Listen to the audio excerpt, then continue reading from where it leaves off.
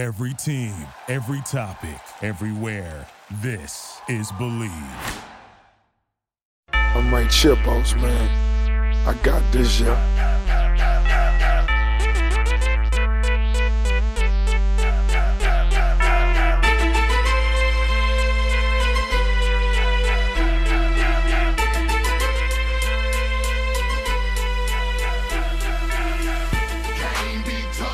What is up, everyone? You are tuning back into Ankle Pick Pod. This is episode 9, with many more to come. First, we're going to start off with a little news that's going on with our group. For starters, Kobe went against me and Parker last week, lost the Malort bet. The thing is, this alcohol is so garbage that he couldn't find it anywhere. It was not for a lack of effort. It was more for the fact that no one even bothered carrying it. So I picked up. Went and looked for that. I bet. They're like, what the hell are you drinking? Thinking it's from the Basque region in Spain, and I got a guy who used to live in Spain. He was telling me all about it. It was quite the mad dash search that I was on, but no luck. You probably were the only one to ask. But so, wasn't from a lack of trying. Luckily for us, Danny's got the inn over in Austin, so we're going to figure out a way to get him a bottle, and then everyone else is going to have a bottle on deck. So if they fuck up and take a hot take, they will absolutely pay for it, no doubt. So no Malort. We'll touch on that fight later, though. No Malort yet. No Malort yet, but it's coming. We're looking for the Adesanya Costa pay-per-view fight to maybe punish Kobe. There will be some Malort flowing that week. If any of our listeners have a Malort plug, feel free to reach out in our DMs. We are looking for large quantities of Jeppson's Malort. And shameless plug at Ankle Pick Pod over on Twitter, so you can slide into those DMs, give us some suggestions, and also hook us up with your Malort guy. Segueing in, rough betting night for Danny and I. I went down 5 units on the main event. Frankie's upset really screwed me over. Munoz, we'll talk about that one a little bit later because that's one we're going to go over. Danny had a butcherous night where it is honestly worth him drinking a whole bottle of Malort to forget, down 12.85 units. Keep tracking us. We promise this was a hiccup. We're back on the winning track this week. It was a bad swing with that Munoz decision for me. I'm positive if that goes the other way, which is just it's tough how this sport works where you can win and the 3 idiots make you lose. Dude, I was hammered and I still scored at 49-46 Munoz. And so even if we'll get into it later because I'm going to go on a rant and that's a later rant problem. Okay, so that's the initial ankle pick news. We've also had a little bit of role changes. Our man, the myth, the legend, the host, Max Shiner, he's moving to the peanut gallery of casuals with Parker and Kobe. They'll fight out for their opinions in the aggregate. He's still going to attend the main event challenge. He's also going to take hopefully it'll help him in scoring the main event. Well, don't worry. I'm also going to keep these analysts in check with some consistency and making sure these guys are held in line. But that too. You'll be hearing his voice. Don't worry about it. So that's it for us. Moving on to last week recap. So we're looking into the prelims first.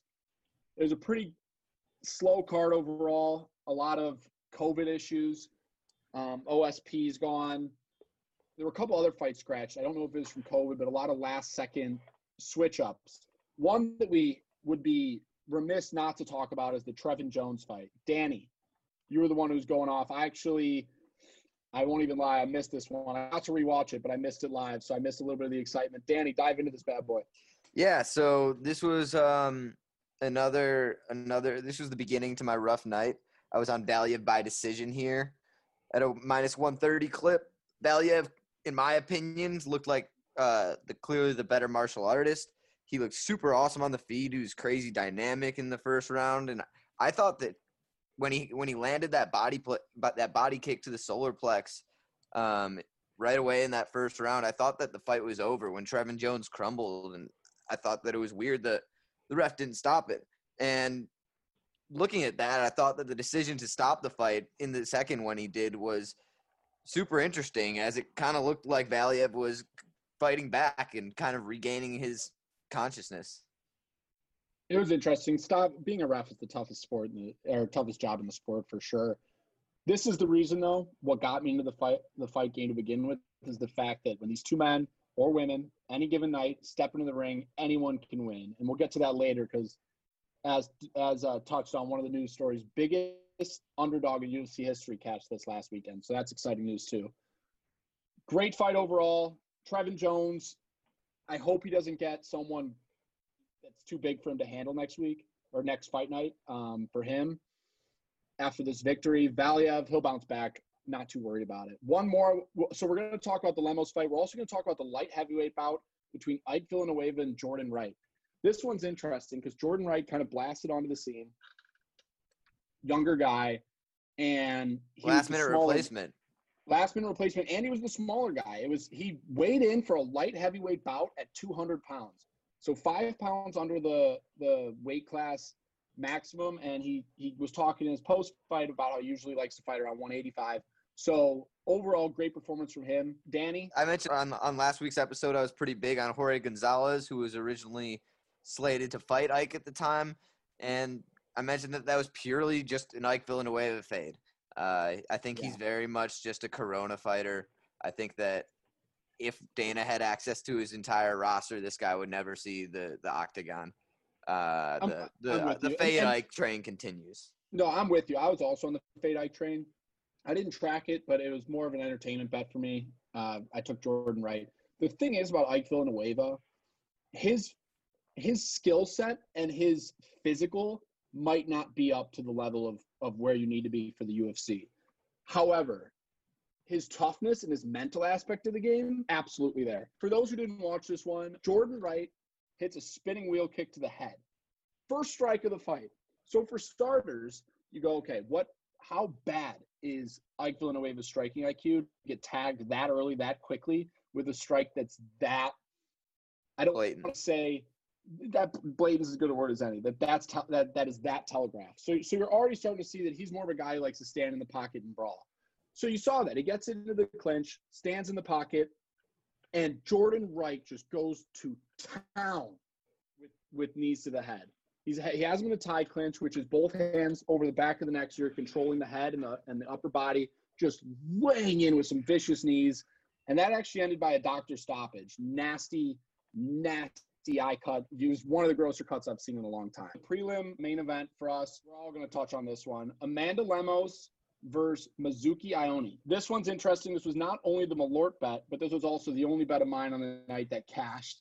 We'll start with the guys in the Malort bet. Kobe, what did you see in this one, and where did you go wrong? So where I went wrong is trying to force something. I feel like you laid a pretty good trap down for Parker last week. Those that listened, Parker and Reese were trying to find something to bet on. Put the Malort down on the table, and I kind of just stepped in. I took Vegas' side. I figured I'd take the value, and I'd throw my hat in the ring for it, and fell right into your trap. As far as the actual fight went, Lemos was definitely the better fighter. She was putting combinations together, heavier fists for sure. And Anik kind of kept on calling during the fight. Anik was saying, like, that's what Mizuki does. She's just eating the punches, and she's staying on her feet and doing what she can. And he kind of kept saying, that's what she does. That's what she does. And then she kind of lost every round. So, like, credit where credit's due. She ate a lot of heavy fists. But that's not how you win the fight. Yeah, to me, some of the things that people were talking about is who's the faster fighter, and I think obviously it's pretty apparent it was Lemos. Who would have the ground advantage? A lot of people thought Mizuki was going to take it to the ground, be able to control from the top, win on the scorecards. Again, Lemos had a beautiful judo throw. It was like an outside trip. I know Danny probably caught that. Mm-hmm. Controlled on the top for a while, looked great on the ground. Parker rode Lemos with me. Yeah, what'd you think about that one? So I just want to mention to our listeners, I didn't fall into Reese's trap. I kind of backdoored that one and threw it to you because I wasn't going to touch that one with a 10-foot pole. But I'm just glad in the next couple of weeks I'm not going to have to drink Malort. Yeah, it's definitely Kobe's loser. Shiner, Lemos, let's hear your thoughts. Yeah, I mean, great fight. Only caught the end bit of that. Was enjoying my Saturday out of the town of Chicago, but I think definitely the much better fighter, and excited to see where she goes from here. I know Mizuki coming out of Sarah Longo MMA out on Long Island, tough L for her, but looking to see where Lemos goes from here. Yeah, Mizuki actually had Aljo in her corner last week, which was pretty cool to see. I think that's her American camp when she's training here. She has another camp back in Japan that she also trains with. Yeah, Amanda Lemos, she busted on the scene, but she looks sharp. People are going to say Mizuki Ione, easy fight, looked slow, got tagged on the feet, but Amanda Lemos looked really well-rounded. And I honestly am really excited, kind of like what Max just said, is to see where she goes from here. So getting to the main card, we got 5 fights. We'll breeze through them pretty quickly because we got a lot to cover today, but there's one that we would be foolish not to talk about. That's Daniel Rodriguez versus Dwight Grant. Getting into the main event, or the main card from last week, we're going to start off with Daniel Rodriguez versus Dwight Grant. That fight went interesting. I know a lot of our panel agreed on that one. Danny, start us off on the main card opener. Yeah, I mean, what a fun round, or a fun half round. It was they were trading right from the start. There was a lot at the beginning of the fight. I really thought Dwight was gonna take it, and Daniel Rodriguez kind of just gritted it out and threw the heavier punches. It was such a fun fight. That was one that shocked me, actually, was the line on that one, because I was looking at potential value spots, and when I made the line, I had it a lot closer to, the 130 range for Daniel Rodriguez. Seeing him all the way up in the minus 200s, Dwight Grant seemed like a potential value play to me. That would later prove wrong. Peanut Gallery. Let's start with Shiner. Shiner, anything on this main card starter? Yeah, I mean, great fight. Only caught a little bit of it, but yeah, I mean, anything that's capped to start off a main card with just a brutal knockout. Love to see that. Always gets the juices flowing a little bit. Yeah, and it really shows you that power that Daniel Rodriguez has, because he's some guy who can not only beat you at range, but he also packs such massive power from close-in brawls as well. So he doesn't need to use that size, because Dwight Grant's a guy who's a lot longer and lankier than most people. Reminds me a lot of like a Kevin Holland, just a very long guy. So seeing him fight a guy like Daniel Rodriguez, who relies more on his power and his striking, it was interesting to see how that was going to match up. We're going to touch quickly on this women's flyweight. We're also going to dive back in on our news segment, because Shawna Dobson was the biggest underdog to cash in UFC history. That is we saw history last week. Danny, I'm going to let you're going to be the only one who touches on this one, because you actually laid it. The way that I saw this one, it was a 50-50 shot. Whether I thought that Agapova was going to dominate. I thought it would be a 50-50 shot whether she gets the sub or she finishes via ground and pound. I took Agapova by sub at a plus 140 clip, and as we saw, that didn't work out. Agapova came out with one of the worst game plans I've ever seen in my life. She has absolutely zero fight IQ. She gassed herself out with all those punches right away that just were useless, and almost none of them landed. And by round 2, she was just completely done. Danny, do you think that's from her being 23, a fast up-and-comer, and really thinking that she could easily dominate this fight, or do you really think this is something that could last moving forward? I haven't watched, honestly, a ton of her fights. This wasn't one that I taped super closely because of the ridiculous line. Seen Shanna Dobson fight enough to know that this was a ridiculous upset. But I do think that you're right, that kind of the moment was too big for her, and that she thought that this was going to be an easy night at the office, and because of that lacked a good game plan. I mean, when you look at a girl like Shawna Dobson, who came into that fight at sub 500, 3-4 in her MMA career, I'm willing to bet that there's a lot of Invicta fighters that would beat Shawna Dobson. I'm very confident she's not the cream of the crop. It was just one of those opportunities where someone came in overconfident with a bad game plan, lacks the fight IQ to fix it when things go awry, and upsets happen. That's what's amazing about this sport. And speaking of that upset, Reese, I know you talked about this being the number one upset in UFC history. So in terms of opening lines, this opened at plus 800, I believe, in terms of Dobson. So that would be the second biggest underdog to ever score a victory in the UFC. But my unofficial research has stated that Dobson did close at a plus 1150 on one book in Vegas, meaning that would be the largest upset in UFC history. Absolutely. 1150 is massive. And I saw, even when I was like kind of digging deeper to see where I was going to take the other side as far as props go with Agapova, Dobson to win by TKO KO 20-1 on 5 dimes. Wow. Which is, I mean, just a ridiculous line for a TKO that ended up coming right. I bet next to no one laid that, but if there's a lucky son of a bitch out there who did, congratulations. Okay, we have to touch on this one too. Austin Hubbard versus Joe Selecki. Joe Selecki came in as a dog, and that was actually DK MMA capper's only win on this wonderful night. Danny. This was a fun one for me, but I know Shiner wanted to take the lead here. Yeah, so I mean, interesting coming in, Austin Hubbard, his last fight with the win over Max Roshkov, who was the fighter at the end of the second round. He told his coaches to throw in the towel and has subsequently been released from the UFC. So interesting to see how that works in terms of the level of competition that Hubbard came in with.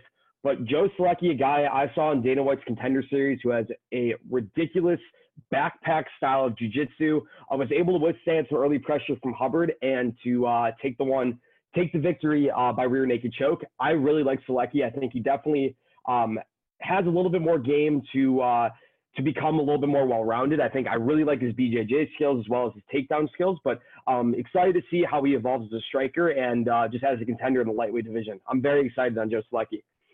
Yeah. And it there now. Reese mentioned this was my only win of the night.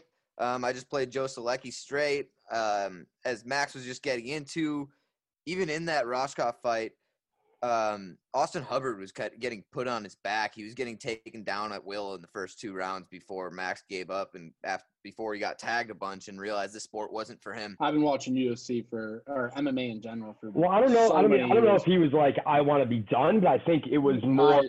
He was getting his ass whooped, and there was no good place for him to go in that fight. Yeah. I mean, we could debate this all day, but I actually enjoy what he did because that's going to lengthen his career one day, I think. But as we'll talk about Anthony Smith tonight. No, I strongly agree with you. That's actually a great topic to tag in on one day about corners as a whole. They get a lot of pressure for not throwing it in. So you can look at that one way or another, whether that showed that he doesn't want anything to do with this sport, or if he was just looking to preserve his career and get better. He really didn't have any way out. Selecki's definitely got to watch, closing at a plus line there. So everyone listening to this pod, continue to track Selecki's career. We'll probably be on top of it as well. And a lot of submission props as well for Selecki could be plays to make, especially as he still stays under the radar a little bit. For sure. The other thing, too, about, though, is Austin Hubbard, even though his first win obviously was notable for that reason, he's not super polished yet, but he's also a name that I actually think he'll be around in the UFC for a little while too, which makes this win just that much more impressive.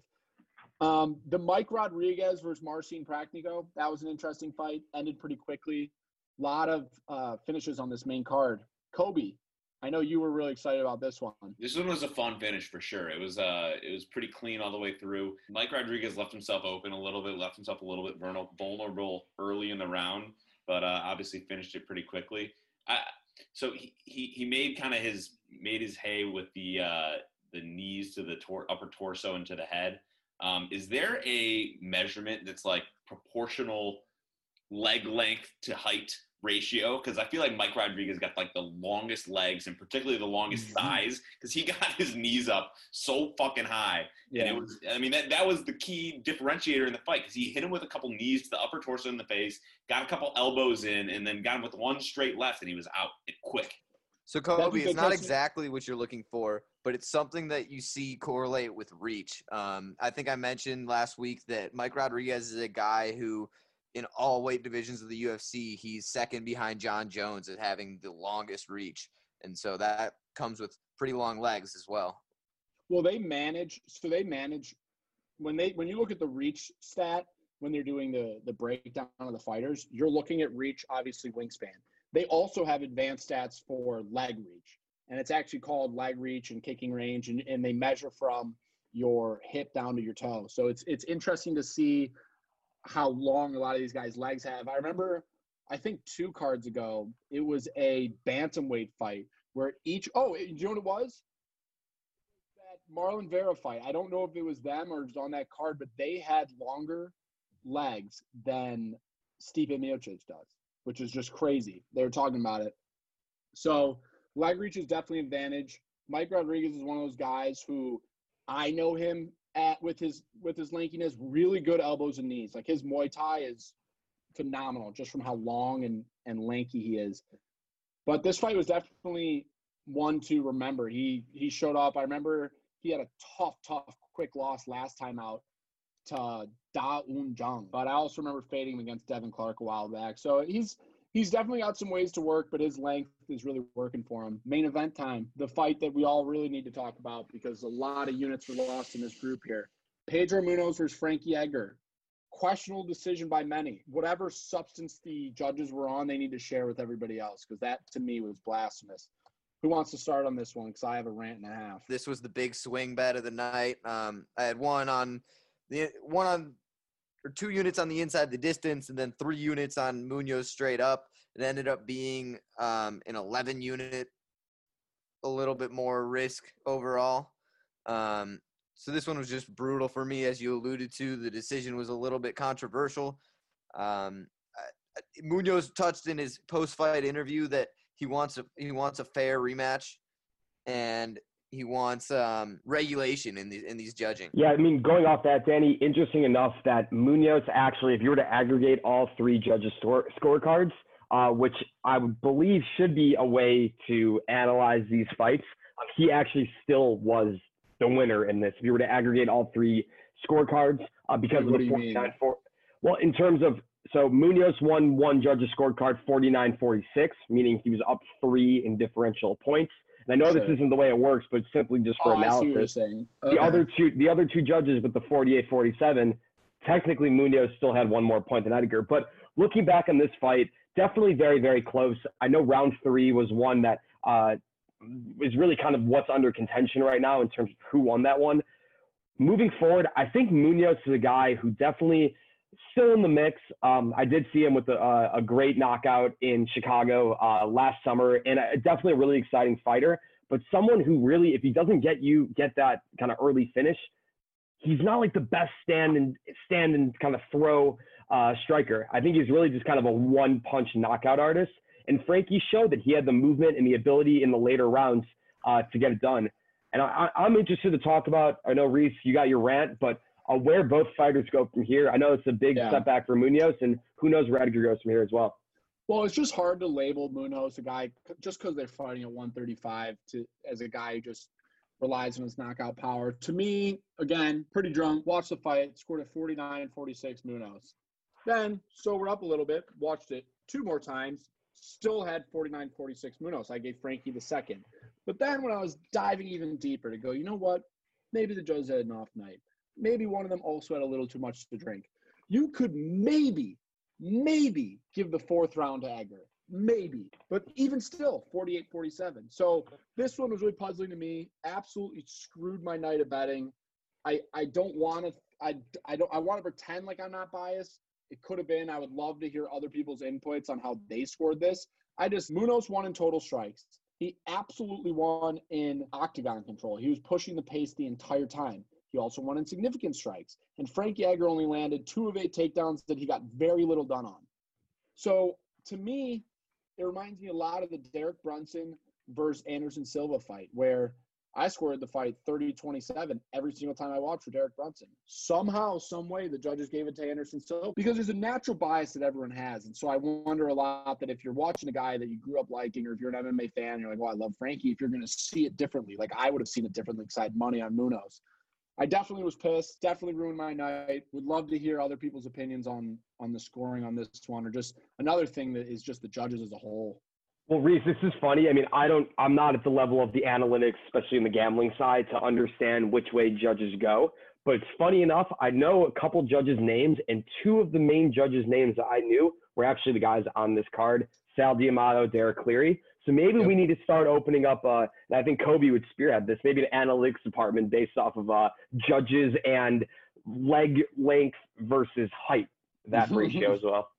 Well, what's so interesting, and the thing that pisses me off is I would love if you had a guy like Dominic Cruz or Joe Rogan or Paul Felder. I know they're in the commentary booth, but the guys who have actually, and even Joe Rogan's a little bit of a stretch, but Paul Felder, Dominic Cruz, they have high fight IQ. They know the game inside and out. These judges, half the time, are boxing judges that the commission just put on the UFC card.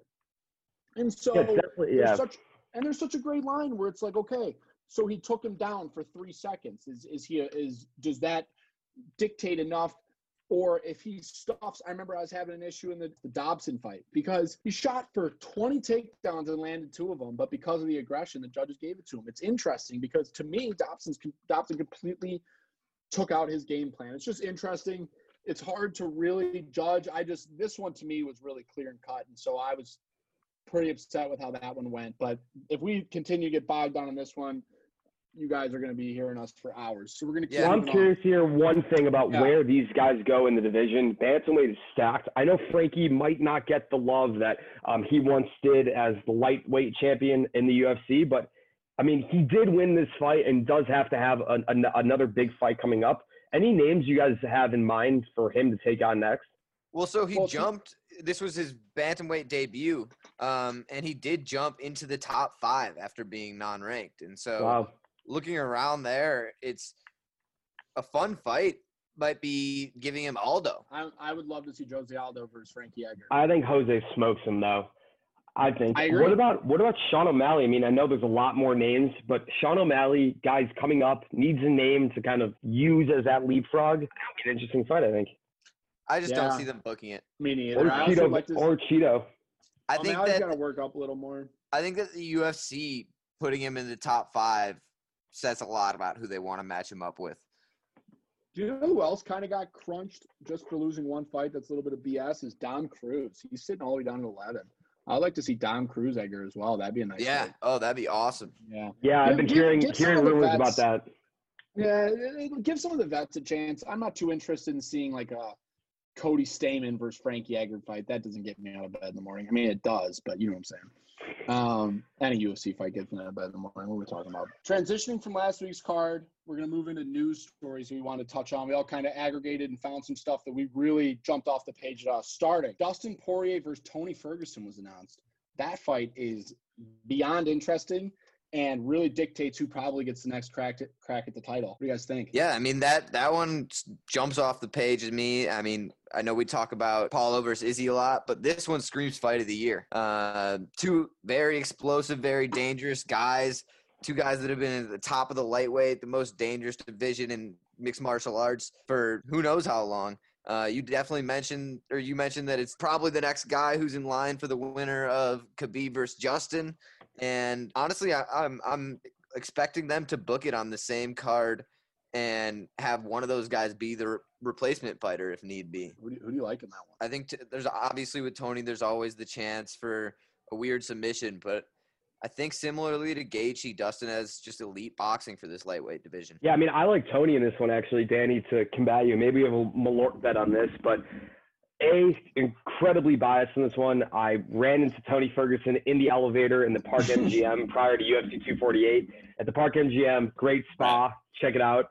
Great steam room, sponsored by Sean White. But, yeah, so I talked to Tony about fighting in Chicago, his victory over Cowboy Cerrone, and it really fired me up. I know he's coming off the L against Gaethje, and we'll see how he looks and how he acts. I know this fight, guys, is not official yet, but the pace that Tony Ferguson fights at, Dustin, I mean, he did it against Max Holloway, but Tony is a much sharper striker at that pace and someone who can completely jump off the page and jump off the canvas with his athleticism, which I believe might be the most elite in the UFC. I'm really excited for this fight. I hope it happens because it still is unofficial, but looking forward to it. See, that's interesting to me because I look at this fight.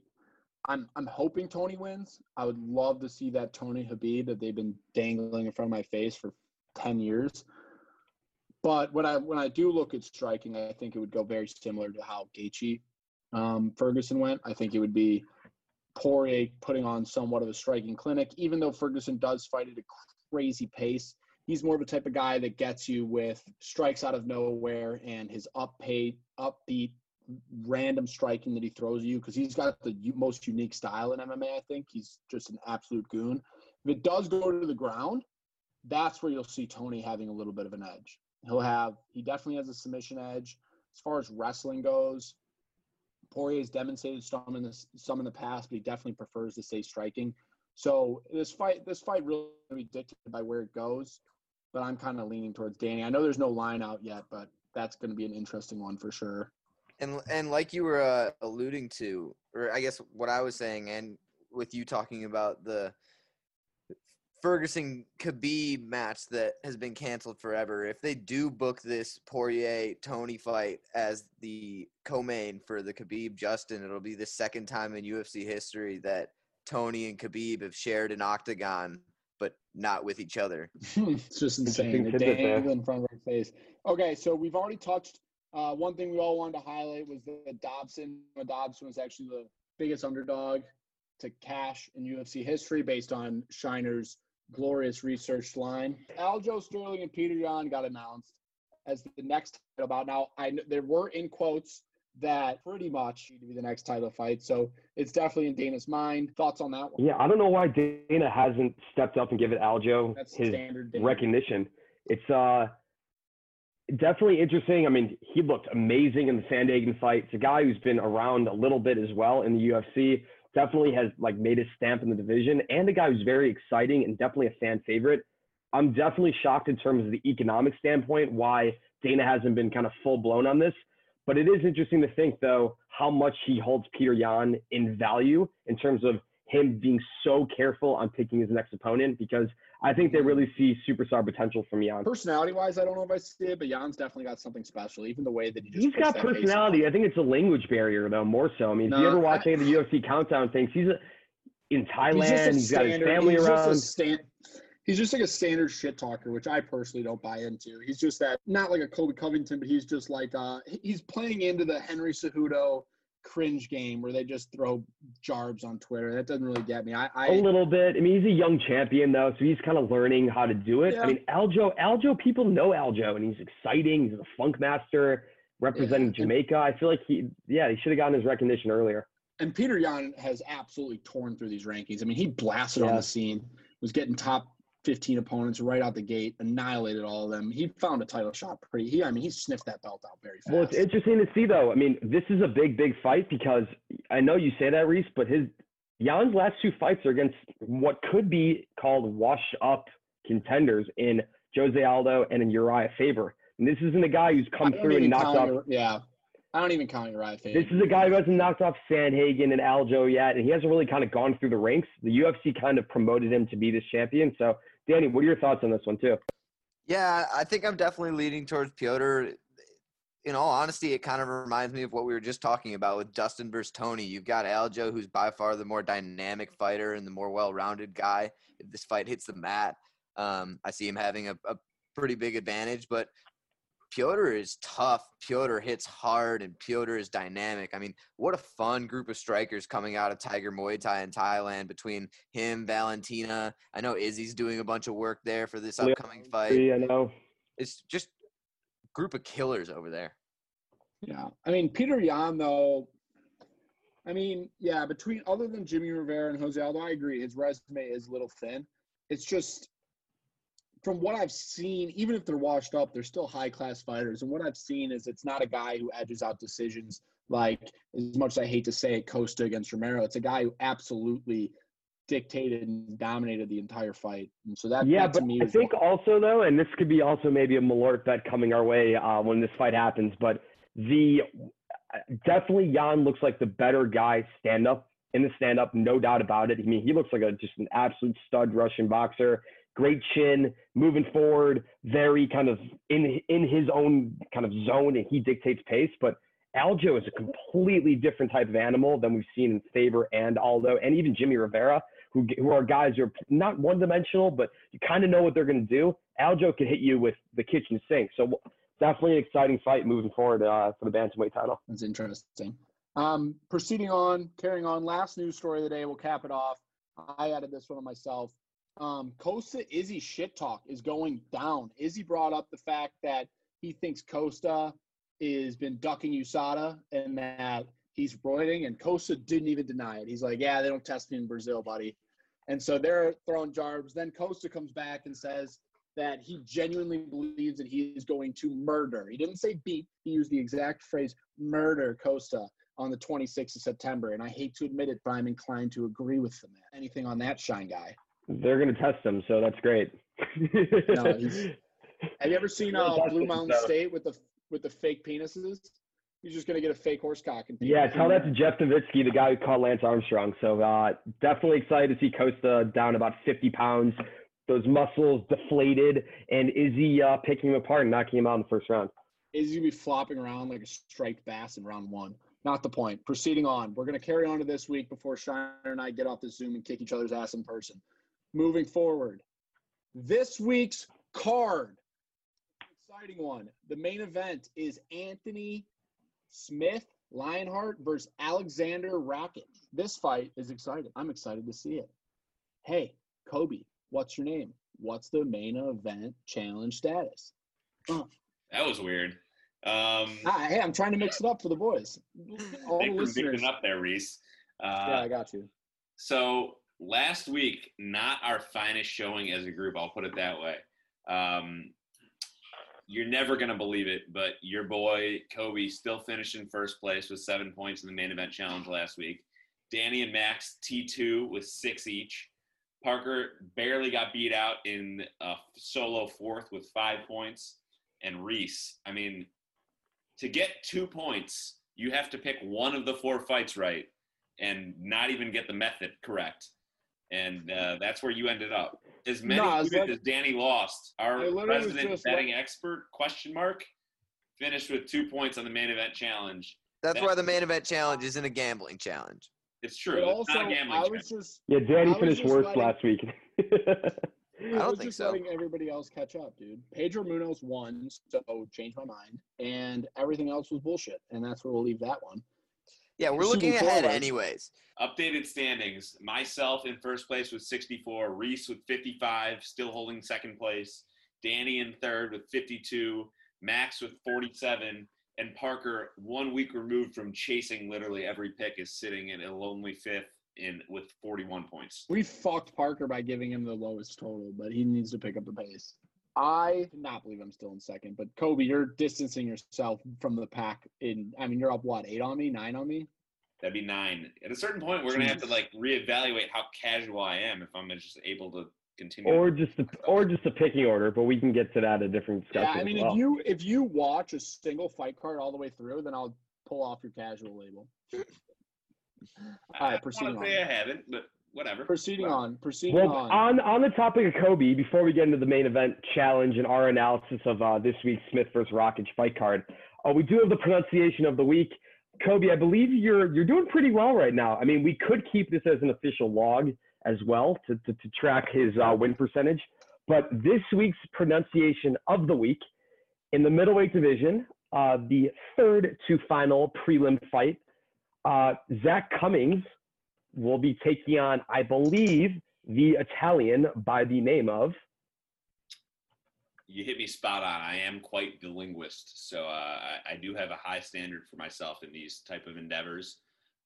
First name is Alessio.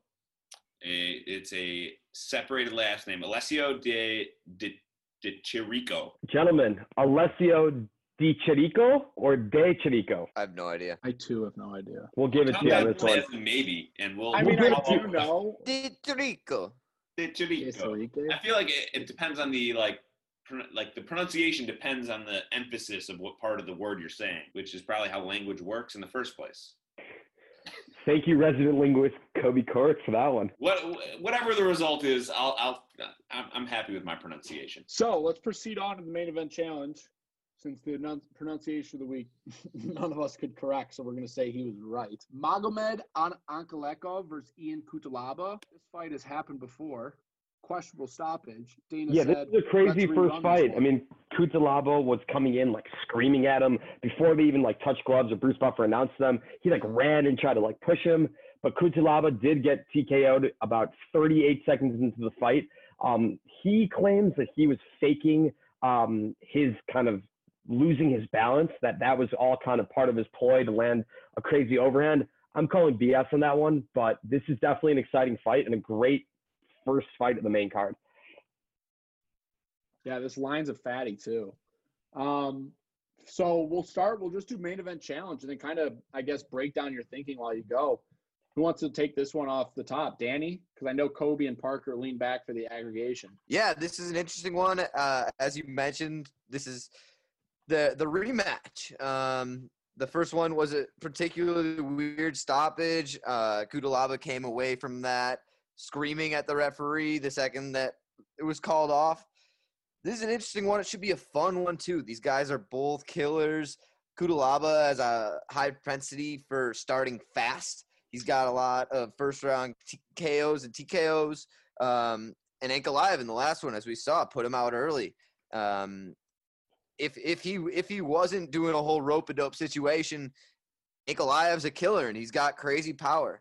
One thing I'm worried about here is Kudalaba can gas when he starts fast. If he doesn't get that early KO as the fight continues, I see this being more Ankalaev's fight. I'm going to pick Kudalaba here. I think he's going to get the knockout. This is definitely not one I'm betting, but I think that both of y'all are going to be on Ankalaev, and I think that this is a good opportunity for an early KO. Interesting that you wouldn't bet this one, taking the plus 240 guy, and you feel pretty confident in the strikes. I am going with Ankalaev on this one. I don't think the first fight was a fluke. I think both guys are definitely very good fighters. Kudalaba's a guy who's going to drain himself out before the fight even starts, I think, especially that he also lost the first fight. So I will be going Ankalaev, and I will also go via strikes. This is an interesting one for me because I like Kudalaba a lot. I think he's got a lot of potential, but a lot of the same issues that you guys touched on as far as his gas tank questions me as well. So I also am going to go Ankalaev, and I'm going to take him by TKO KO, I think. I think he gets it done. Yeah, I really do. Yeah. Aggregators, let's hear what you got to do. Parker, you go first because you're the one in last. And we'll keep Kobe as a true aggregator. I'm going to go with the Hulk by strikes. That's both of them. They both named the Hulk? Oh, they're both ginormous ape-like men. Who's nicknamed the Hulk? Kudalaba's nickname is the Hulk. Oh, let's go, Park. They look like identical, ginormous humans, so I didn't even – okay, cool. He's in on it. I'm going to go with the favorite, Ankalaev, I guess by strikes. Is there a number here on the over-under? Because we all seem to think this is going to not hit the judges' scorecards. Yeah, let me get the over-under. Over-under 1.5 minus 110 each way. So I think that's an interesting line. Now, for the fight to end in the distance, that's minus 280. I think the under 1.5 is super interesting. Stay tuned at Ankle Pick Pod on whether or not I lay. But we're going to make some money this week. No, there's no doubt. I'm not getting 2 losing weeks in a row. At that point, I might as well become a eunuch. Moving forward. I'm going to have to call you Varys Pulfer from now on. Ricardo Lamas versus Bill Algeo. I'll take this one first. I don't know shit about Algeo. Lamas is from Chicago. Lamas stub. I'll go decision on this one. I'll go Ricardo Lamas via decision. Yeah, so this one, Lamas was originally scheduled to fight Ryan Hall before Hall had to withdraw because of an injury. Lamas is a UFC veteran. He's faced the best of the best from Jose Aldo, Max Holloway, Mendez, Calvin Kattar. I mean, the dude he's seen absolutely everything that the UFC has. And this Bill Algeo, man, who's coming in on he short lost notice. on the Tuesday Night Contender Series, too. He was a loser. Right. He's coming in on short notice to make his UFC debut. He's only a plus 200 dog, though, so it's not as if, he's not getting any love from the gambling community. Yeah, it's crazy. And that's what I'm saying. Similarly to what I mentioned about Ike Villanueva, this is a Corona fighter. This is a guy who doesn't see the UFC roster if they have their full pool of athletes. This is one I'm already on, actually. Lamas, just the money line. I think that I'm for the main event challenge, I'm going Lamas by sub. I think that he's a better martial artist absolutely everywhere. This is a fun one because, as you alluded to, the line is decently close for something that I see to not be so close. Yeah. I'm going to take Ricardo by decision. He's a vet. He's going to figure out how to get it done. After his last couple outings and a couple embarrassing performances, although he has fought the best of the best, I don't really trust his ability to get it done anymore, but he definitely has the knowledge and the IQ and the experience to get a decision done. So I'm going to go Lamas by decision. Each of Lamas' last 2 wins have come by knockout. You guys are selling me on the fact that this is Bill Algeo is a Corona fighter. I'll take Lamas by strikes. Parker, you're the last one. What are you thinking? I'll go Lamas by decision. Okay, Lamas by decision. He's riding with his homie Quan. Moving on. Ji Yoon Kim versus Alexa Grasso. You're up on this one. Yeah. Yeah, I guess so. I'll ride this bad boy. Alexa Grasso. Easy decision for me. Big fan of hers. Great wrestling. And she also, in a really weird way, looks like that girl that sings that one song, Thank You Next. I don't even know her name. Ariana Grande. Thank you. Yeah, dude.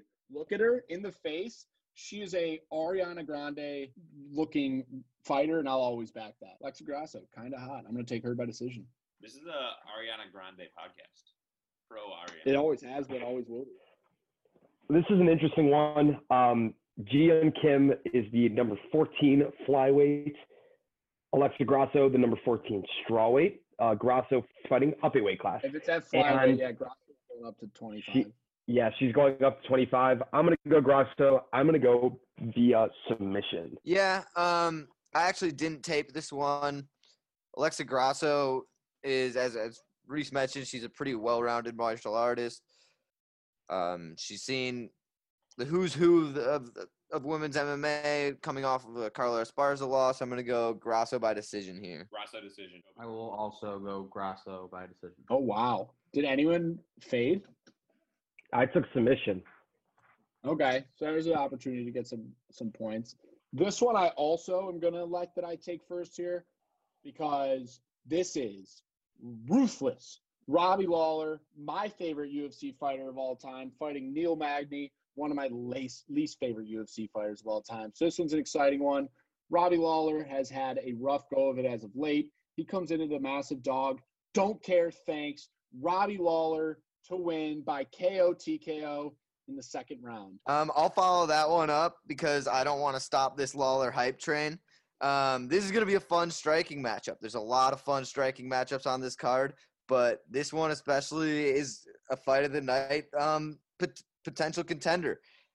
Lawler's coming. He's a Sanford MMA guy with Henry Hooft, and Magny's an Elevation Fight Team guy with Trevor Whitman. So it's an interesting coaching matchup. It should be a chess match at the highest level. I'm going Lawler by decision, actually, but he's an absolute legend. I know he's coming off 3 straight losses, but if you break those down, the Askren one was bullshit, and the other two, RDA and Colby Covington, are killers. Magny is not Colby Covington. Magny is not RDA. Is Neil Magny's most impressive win of his career Carlos Condit, and an old Carlos Condit? Yes. I think Lawler can still kill, and I think he gets it done here. I think that underdog price is really interesting. I was just going to say, go back and look at that Ponzinibbio fight. Him and Lawler are both known for their striking. That one ended in a KO in the 4th round. Magny lost that one. So there's definitely some similarities in those two striking style. Shiner, go ahead.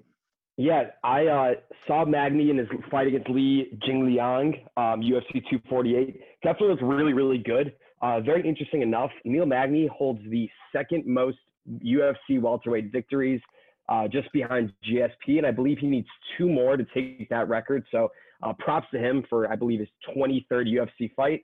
With that being said, I'm riding the ruthless train. I'm also going by KO. I think this could be a really good fight. I like Magny a lot.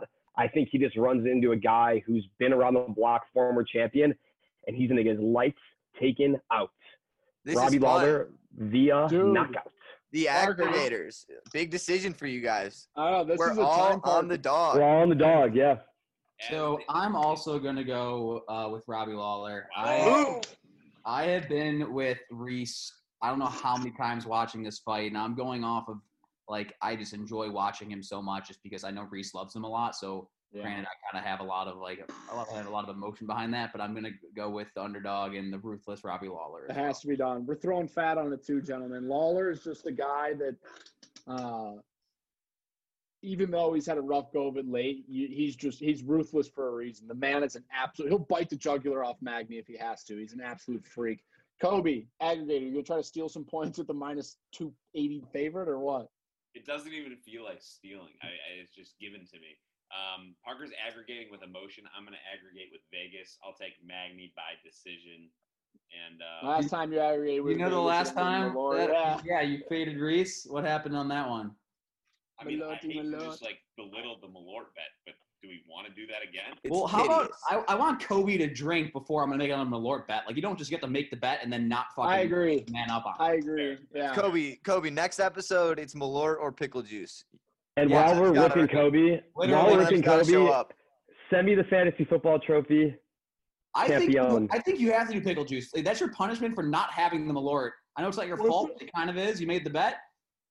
What's the problem with pickle juice? This was like a game. Cash. You know what? I'll live up to that. I'll do the pickle juice next episode. Pickle juice. It's an amazing He hates pickle juice. We've all picked Kobe's going to try to steal some points with Neil Magny like a sucker. We're going to all get the underdog points. Going into the light heavyweight main event, Anthony Lionheart-Smith versus Alexander Rakic. Guys, this one's going to be an absolute banger. The over-under on this one's also worth checking.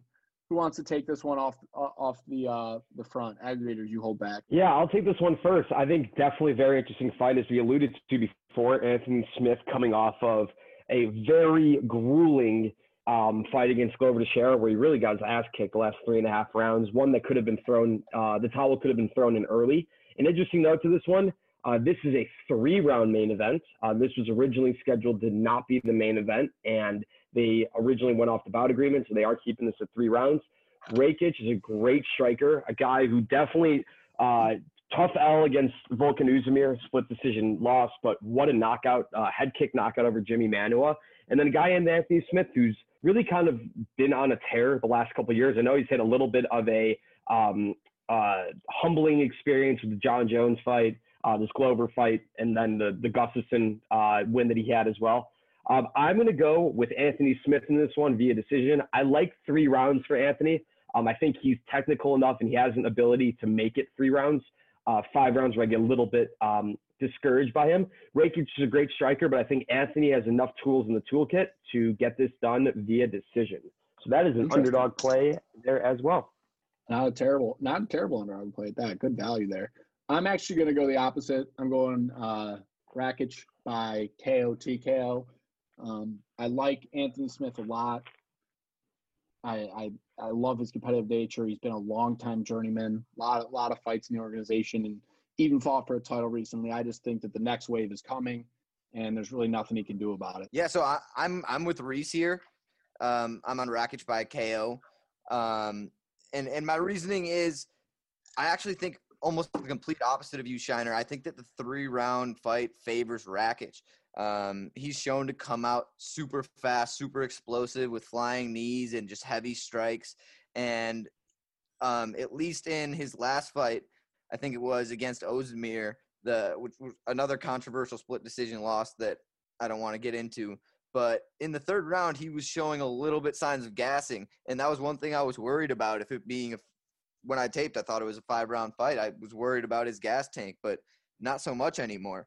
I think Rakic is going to start out fast, hard, and I think he's going to end it not early, but I don't think this season scorecards. One thing that I think is weird about Anthony Smith, or one thing of concern, is how mentally there he is. I know you mentioned that he's had a recent skid. He got absolutely destroyed at the in Jacksonville at the beginning of the quarantine no fan bouts by Glover. And just in the last 3 rounds, I mean, he looked good. He looked very, very good early on. Just totally gassed himself out and then got his ass kicked.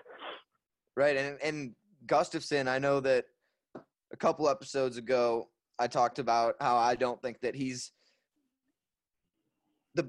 as good as he gets credit for. I'm very concerned about whether or not Anthony Smith wants to be here anymore. Obviously, he's no longer in title contention. He's got to win a few in a row to get back, and I'm worried about him. Yeah, Danny, I think that's a great point. I think one thing of note, check out his interview with Ariel Helwani last Thursday, I believe, and I think that really reinvigorated where I think he goes from here. Rakic is a guy who has not seen nearly the talent level and the competition level, nor the high pressure of a main event, especially one in the quarantine as well. So, yeah, maybe we have a little side bet on this one, because I like Smith in this one, I think, pretty good. But excited to hear what the aggregators think, and as well as Reese. Well, Shiner, you're in Chicago, Chi City, right? I am. I have 3 bottles of Malort on hand as we speak. So if Danny's looking to brawl on that one, it can be done. Danny has it in his possession. Aggregators. What are you thinking? Don't have a whole lot to add. I'll take Rakic by strikes. He's won 2, or each of his last 2 wins have come by strikes, so I'm going to roll with that. I am also going to go Rakic by strikes. I got to fade Shiner because I want his ass. Yeah, that's no. That made me accept the first 3 fights of the main card when you were right with me on those. And Kobe can look at that. I just happened to go last, but okay. Carrying on. So main event challenge is over. Stuff there. both Danny and I will be posting our bets on Twitter at AnklePickPod. It's a little early in the week. We record these on Tuesday, so our editor can get them out. Our editor P. Rehost can get them out. So we record these early. Our bets will be posted and tracked as always. Danny, we'll tag you in for some closing notes on Submission Underground. Yeah, I know we've talked a lot about what's going on Saturday, but if you're a combat sports fan and you have UFC Fight Pass, Sunday there's Submission Underground 17. It's the rematch of Craig Jones versus Mason Fowler. I know I mentioned that was last time. It was a controversial verbal tap that was pretty ridiculous, and I see Craig Jones taking this one. And then also included on that night, it's some fun guys. Richie Martinez, who's a 10th Planet pillar. He's a good friend of Eddie Bravo. He's a black belt and a coach there. And then also Roberto Jimenez, who's a Diaz brother training partner. He's a purple belt in jiu-jitsu, but has been absolutely scorching these black belts week after week or month after month on these Submission Underground cards. It should be an exciting night overall. I agree. I'm excited. I'll probably tune in as well. I usually like those. So also looking ahead to this week, we've all talked on capping in on a couple prelim fights that we wanted to touch on. We all have some good ones. Danny, I'm going to go to you first because yours is actually the one leading off the prelim fight. You wanted to look at Sean Brady versus Christian Aguilera. Yes, sir. Yes, sir. If you want to start off your night with some excitement, look for the prospect, Sean Brady.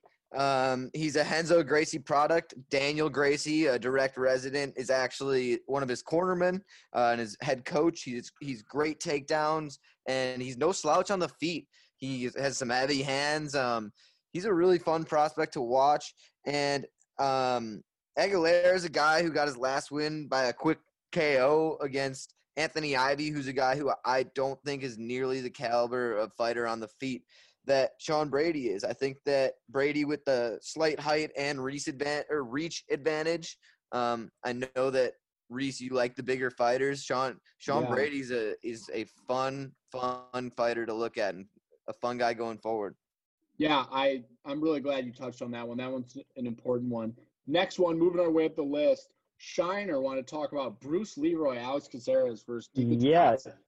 Well, thank you for taking that one, Reese. I believe maybe my favorite nickname in the entire UFC, Alex Bruce Leroy Caceres, coming in with the fro looking like Stretch from NBA Street Volume 2. But, yeah, definitely interesting fight. Giga Chikadze, definitely the favorite, definitely a guy that most of the MMA community is riding hard on this one. But I don't know if I'm going to bet this yet, but I like Caceres with some value. Coming off 2 wins, big win over Chase Hooper, albeit where you see where he's at in terms of his UFC career. But Alex Caceres, a guy who's been in there with Max Holloway, Sergio Pettis, a bunch of big names. That could be a pick to click there.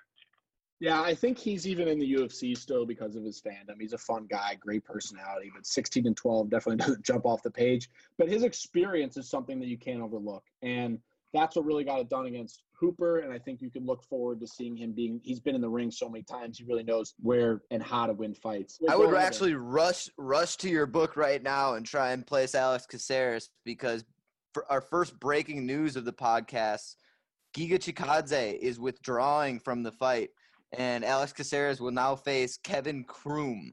Kroom will be making his UFC debut. He's nicknamed the hard-hitting hillbilly. Oh my God! That actually might take news like. Well, breaking news. My favorite nickname in the UFC might have just gotten taken over by the opponent of the guy who I liked first. Wow, that's hard-hitting hillbilly. Wow. That's unbelievable. Also, for those of you running to your books, there's no way. I am right now. Right.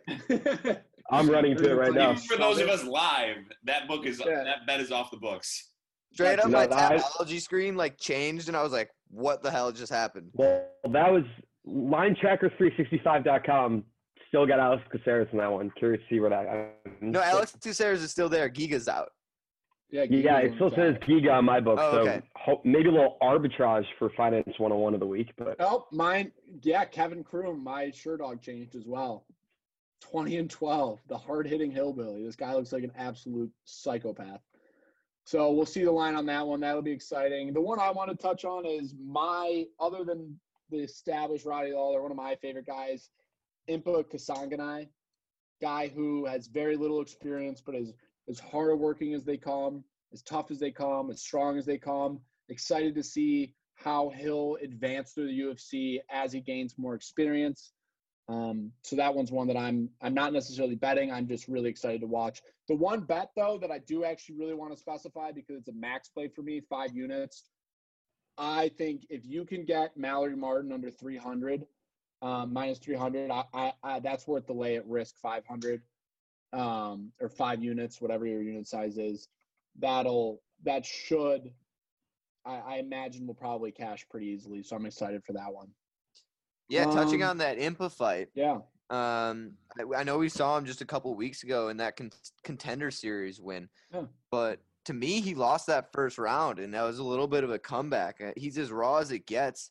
But the line is really interesting. Maki Pitolo is a guy who's got a big experience edge here. He's a much more well-rounded guy, and right now I'm seeing on best fight odds he's a slight dog, and that really surprises me. I know that Impa is raw, powerful, and he's got all the tools to become a prospect and a real contender, but this is a really surprising line.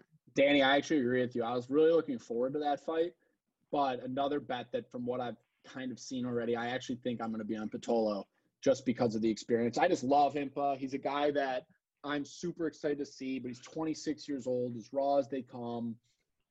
But he's definitely got like a very, very bright future. When he's 30, 31, 32, I'd love to see where he's ranked. But for now, Pitolo definitely could be one of those blemishes on his record. I'm with you. So that's it for us tonight, guys. We touched on a lot. We were kind of all over the place, a little bit of being thrown back and forth. We were happy to have Shiner back on the podcast. Surprise, the pod is back. Thanks for listening, Underground, and we will get back to you guys next Tuesday.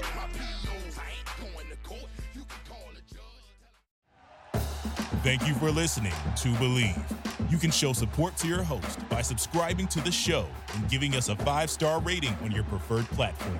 Check us out at Believe.com and search for BLEAV on YouTube.